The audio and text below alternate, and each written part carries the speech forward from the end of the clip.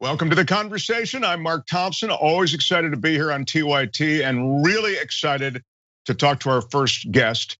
Saru Jayaraman is someone who has done such great work in the world of wages as they relate to restaurant work, as they relate to so many workers that toil in America in ways that are unimaginable. And I say that word, it sounds like an exaggeration, but it's not really. She is president of One Fair Wage. When I talk about unimaginable wages, oftentimes the way that restaurant workers particularly are jobbed out of benefits and jobbed out of even unemployment benefits when they lose their jobs is something that many of us as Americans are unaware of. Anyway, Saru, without any further delay, welcome to TYT and the conversation. Thanks for having me. I really shortened your intro. I mean, you're an amazing person with graduating Yale Law and Harvard Kennedy School of Government, and you were on CNN's top 10 visionary women list. You edged me out of that list. I was really hoping to make that. So, but you author Behind the Kitchen Door, and I mean, you're an author, and you're, I think, a frequent visitor to CNN and MSNBC and HBO, et cetera. So now I feel like I've given you a more thorough intro, but I really want to get back to the centerpiece issue, particularly during the pandemic. I feel this is so critical. Tell us about the restaurant environment and how it exploits these workers. I mean, even in the best of times, but how these workers, I think, are subjected to some extraordinary circumstances now. Yeah, so prior to the pandemic, we would talk about the sub-minimum wage for tipped workers, which is really the source of a lot of the atrocities that you're talking about as an issue of racial, economic, and gender injustice. For those people who do not know, the restaurant industry is the second largest and absolute fastest growing sector of the US economy, but also the absolute lowest paying. And that's largely due to the money, power, and influence of a trade lobby called the National Restaurant Association, which we call the other NRA. It represents the chains, the IHOPs, the Applebee's. And it turns out that it's been around, the other NRA, since emancipation of slavery, when it first demanded the right to hire newly freed slaves, not pay them anything at all, and have them live entirely on tips, which was a mutation of the original concept of tipping. Tipping was always an extra or bonus on top of a wage, but with emancipation and the industry's desire to hire Black people and not pay them anything, it was mutated into a replacement for wages rather than an extra or bonus. And so we started with a $0 wage for tipped workers at emancipation, and we went all the way up to $2.13 an hour, the current federal minimum wage for tipped workers in 2020. Today, 43 states, including very blue states, Massachusetts, New York, Illinois, DC, have sub-minimum wages for tipped workers. And today, 70% of tipped workers are women. They are largely women, disproportionately women of color who work in casual restaurants, IHOPs, Applebee's, Olive Gardens. They struggled before the pandemic with the highest rates of economic instability and sexual harassment of any industry, because they had to put up with all kinds of inappropriate customer behavior to feed their families in tips. And in fact, the 7 states that got rid of this system many decades ago, California, Oregon, Washington, Nevada, Minnesota, Montana, and Alaska, the data showed they were doing really well. Their industries were booming, tips were high, wages were high, job growth was high, higher than the 43 states with a sub-minimum wage for tipped workers. But those 7 states had 1/2 the rate of sexual harassment in the industry, because in those states, they got a full minimum wage. They weren't as reliant on the tips to feed their families. All of that was pre-pandemic. With the pandemic, this became an issue of life and death, because as you mentioned, 60% of workers in this industry, and this is a huge industry, 13.6 million workers, 60% could not get unemployment insurance because of the sub-minimum wage. In most states, they were told that their wages were too low to qualify for benefits. And then when they went back to work, after months of not having any source of income, they were desperate. Summer and fall, workers went back for outdoor dining and then indoor dining. And what they reported in this report that we just came out with is that they were largely unable to get tips. 80% of workers said their tips were way down. And then that there were no safety protocols in place. And that unfortunately they were subjected to extremely high rates of hostility, aggression, and worst of all, sexual harassment. much higher than pre-pandemic levels. 40% of workers said sexual harassment went way up.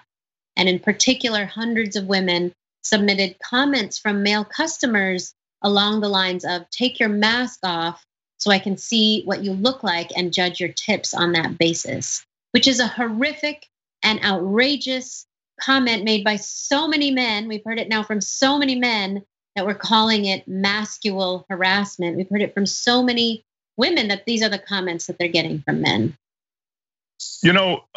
I almost don't know where to start with this, but I want to start a little further back because people might say, well, restaurant workers get less money because they get all that tip money. Now, you've just reviewed the fact, and we're going to get to that in a second, that obviously post or with the COVID-19 situation, these tips are way down for a lot of reasons. And as I say, we'll get to it in a second. But can you just address that argument? Look, you're getting your tip money. That's making up for the shortfall with your minimum wage. Yeah.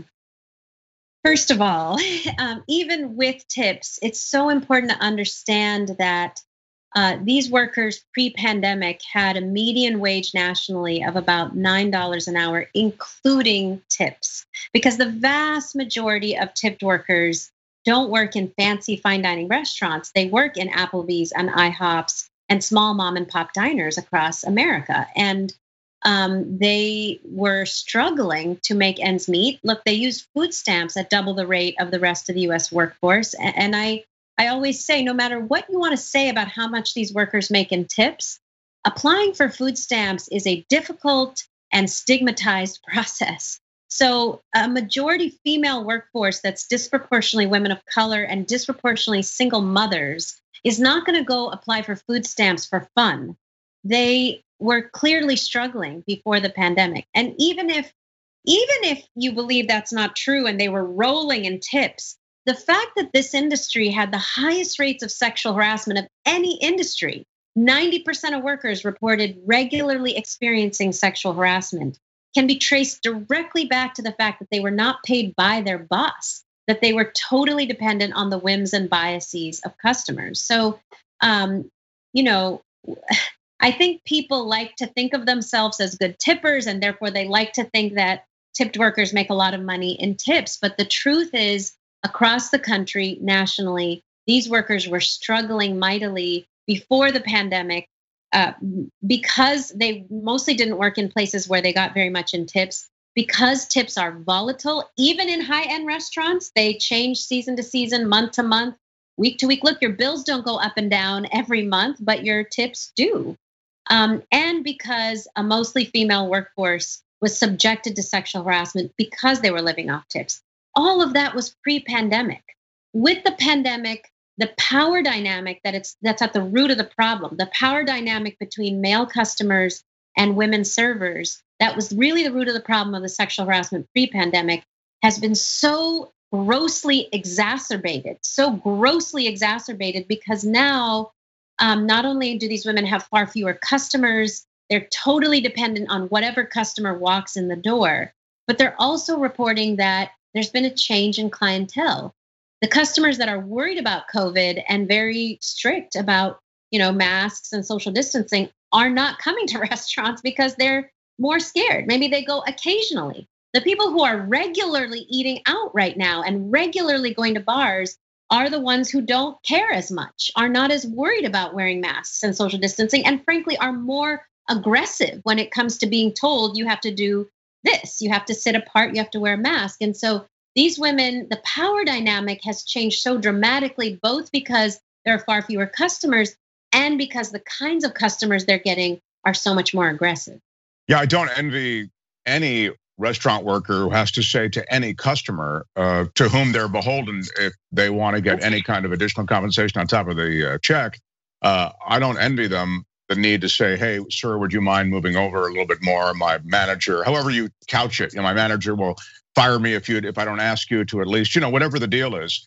Wow, and I know your work, and I know you've done a lot of work with those who are behind the servers, that is to say, the kitchen workers and all the abuse and, if you will, the destitute, oftentimes, conditions from which those workers come. So maybe that for our next conversation. But just to round this off, the other thing that's happening is that these jobs that you're talking about, as awful as they are, I mean, given all of these other externals that you've mentioned, they're hard to come by now because many restaurants are closing, and then maybe even many more will close with this coming holiday spike in COVID-19 numbers. They are, and what we desperately need is for Congress to get its act together and provide some relief to these workers in the form of ongoing stimulus, unemployment insurance, a social safety net that doesn't exist right now in this country. But I also believe that this industry is resilient. Restaurants are going to reopen after the pandemic. And the real question is, can we reimagine a different industry that's more sustainable, that's more equitable? We can, because 7 states have done it. We need to pass the Raise the Wage Act, a full minimum wage for workers with tips on top. Governor Cuomo has said he would do this in New York. He hasn't done it. Let's move to a better system through this pandemic so we come out stronger. Saru, what a pleasure to meet you virtually, and what great work you do, and what a compelling argument for real change in an industry that, as you say, is growing and is including so many Americans. Saru Jayaraman, and I'll probably say your last name about 5 different ways, the 5 different times I'll say it. But what great work you do. We'll look for more from you, and I look forward to your next visit to the conversation as well, Saru. Thank you. Thank you. All right. Mark Thompson back on the conversation with Tamara Toles O'Loughlin, and I want to talk all about water with you. You're an advocate for people and the planet and for sustainability, and there's so many different developments in all of these areas. You're the North American director at 350.org. I wonder if we could just start by explaining what that organization is. Sure. So 350.org are the folks that have brought you all of the big marches. So climate strikes in 2019, 7.6 million folks in the street. That was us being supportive of youth strikers all over the world who wanted to make this real.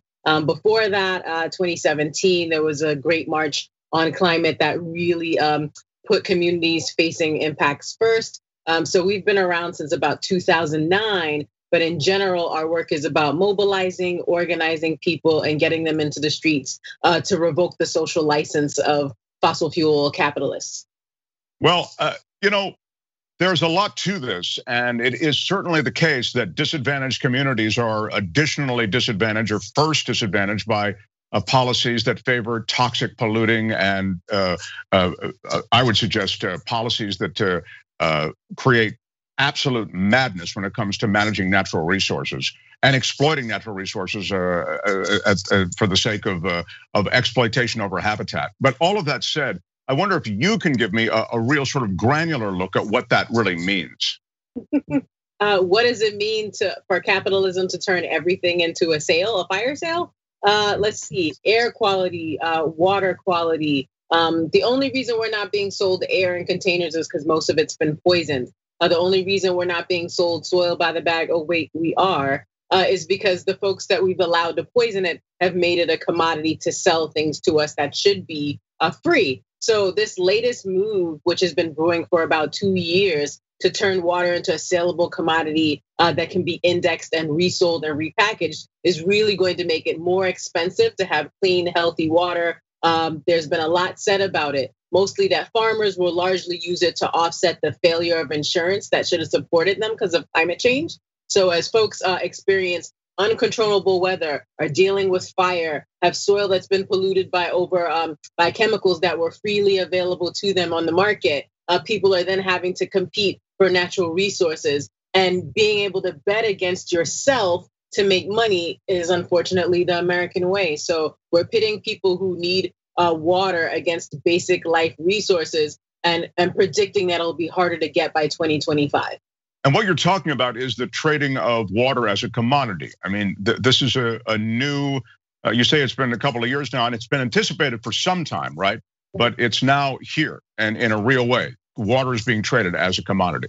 Yeah, it's been floated since about 2018. The financial markets have finally found a vehicle to put it in a few places. The end of the day, normally when you trade something on the stock market, gold or silver or metals or of any kind, it usually isn't a life-sustaining natural resource. but in focusing on the idea that you can start the California Water Index, which was launched about 2 years ago, we're betting that it's going to be harder to get clean water, even though most of the planet is covered with it, and betting on building a market so that people can fight for it in a place where most people won't even realize it's missing before the aquifers they go to are empty, are depleted. The salt water that's around everywhere costs money to be ported around. So putting it on the market and saying that you can put your dollar down to get access to it is another trick. It's like the big water short. Do you think that when it comes to sustainability and in the case of water, the availability, you think that we've just sort of gotten fat and happy with the fact that we've always gotten water out of the tap? There's just a sense, I think, of kind of taking these resources for granted. I don't know that we're taking them for granted. There are people all over the world working for less than $1 a day. The idea that we can turn water into a tradable commodity that puts financial institutions and investors in the front seat for getting access to something that we all need to survive is a predictable pattern of creating scarcity. It makes it harder for us to have a thing that literally flows through the water table. Anybody who's ever been through grammar school or grade school knows that the water table is a thing that we all have access to. The poisoning that could make it a commodity is actually a thing we're all paying for. The fact that we would double down and pay for it is really gross. The fact that there are contracts that people would underwrite for it is even more upsetting. The fact that people knowing climate change is going to continually impact them and can't get insurance to cover basic things that could happen and have to bet against themselves in the stock market and the bond market should be even more offensive. I don't know that we've gotten fat and happy. A lot of the world is skinny and thirsty. So this seems really greedy. And you're right. I think I'm speaking about our culture in America. So I guess what I was speaking of specifically as a setup was when it comes to growing some kind of popular movement in this country, America. I wonder if people yet feel the shoe pinching for them when it comes to water. I know that there are communities that have been fighting Nestle, that have been fighting Poland Spring, that have been fighting people for at least a decade to stop challenging them for a right to the water in their aquifers. So even in the US, where we have been able to buy bottled water, people laughed at that when in the era of acid rain, when we were in the ozone layer acid rain part of the environmental industrial complex, we were in a position where we thought people will never buy water. It's everywhere. That being said, ask communities in Flint if they could make it if it wasn't for bottled water. Ask communities in the Appalachia if they could make it if mountaintop removal didn't make the soil that pours into the aquifers make the water poisonous. So I actually think for the few fat and happy people, they don't represent most of us. Wow. Well, I mean, very well said, of course. I'm wondering then what you see as the answer. I mean, obviously you have marshaled tremendous popular support for a movement. How do you push back on these huge corporate entities to which you refer? I think one thing we have to do is stop letting them hide in shame about our individual behavior. The biggest trick that's ever been pulled off in the US is the idea that your individual carbon footprint, your individual contribution as someone who drives a car that was given to you by the poor transportation system we have in most places, the fact that you could feel personally guilty about what you're doing to fail to help the planet is a continuing fiction that destroys people's lives and keeps them from focusing on the fact that 71% of the things we could do to save the planet all involve fossil fuel corporations getting their way and putting polluters over people. Yeah, so your point is, hey, look, you can make all the changes in your life that you want, and until these corporate entities are representing real change and sustainability on their part, the ball ain't moving down the field. Yeah, I mean, I think I am a vegetarian. I'm super psyched. If everybody else had started with Meatless Monday, that would make me feel personally better. Is it gonna slow down the train? No. Food agriculture is a big part of what can be done, but it's not bigger than just stopping the business that has rolled over our communities that we pay money to when we lose resources, and then again for the services that they decided for us that we need to buy from them. So I do think that shifting the narrative from personal responsibility to the big polluters that can cut emissions, save lives, and stop betting against us, even when it comes to the stock market. I feel like I don't know if we could say the words jump the shark to enough people if we're in a place where we're bidding for things that fall out of the sky. Like water is a part, the water table is one of the first things you learn about. If we're in a position where we're bidding against one another to not be poisoned, we've already lost. So yeah, it's pretty grimy. Well, you mentioned California along the way and some of the stuff you've written and talked about. And California, of course, is experiencing another year of drought. I mean, I think there's been a de facto drought since 2011. But California certainly is in a position to understand the scarcity of water. And yet, your point on water falling from the sky and the water cycle and all of that, the water rights regulations in California, you need a team of lawyers to understand them. And that has been in a situation that's been exploited by corporations. You mentioned Nestle. They used to just stick a pipe in the ground and pump water out, right? And then they'd resell that water as whatever, Aquafina or whatever the brand is. How to negotiate some of that, the legal side? I think you have a legal background as well. I'm just curious how that works into this fabric of change.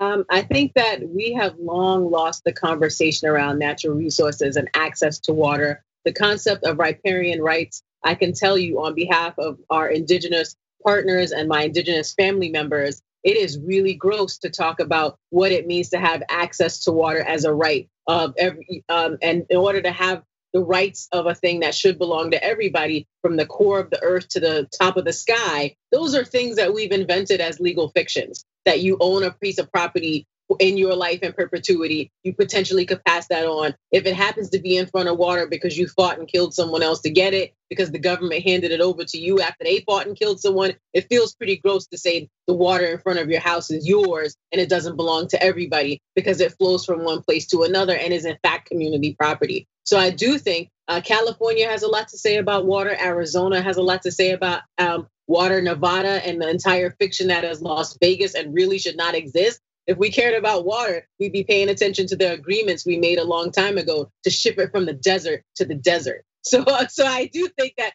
we've been in this game for a while, and there's some really great media documentaries and books about all the water and land rights deals we've made, so that you have to go through this political football where you need to be escorted by a lawyer to understand whether or not you have access to not dying every day.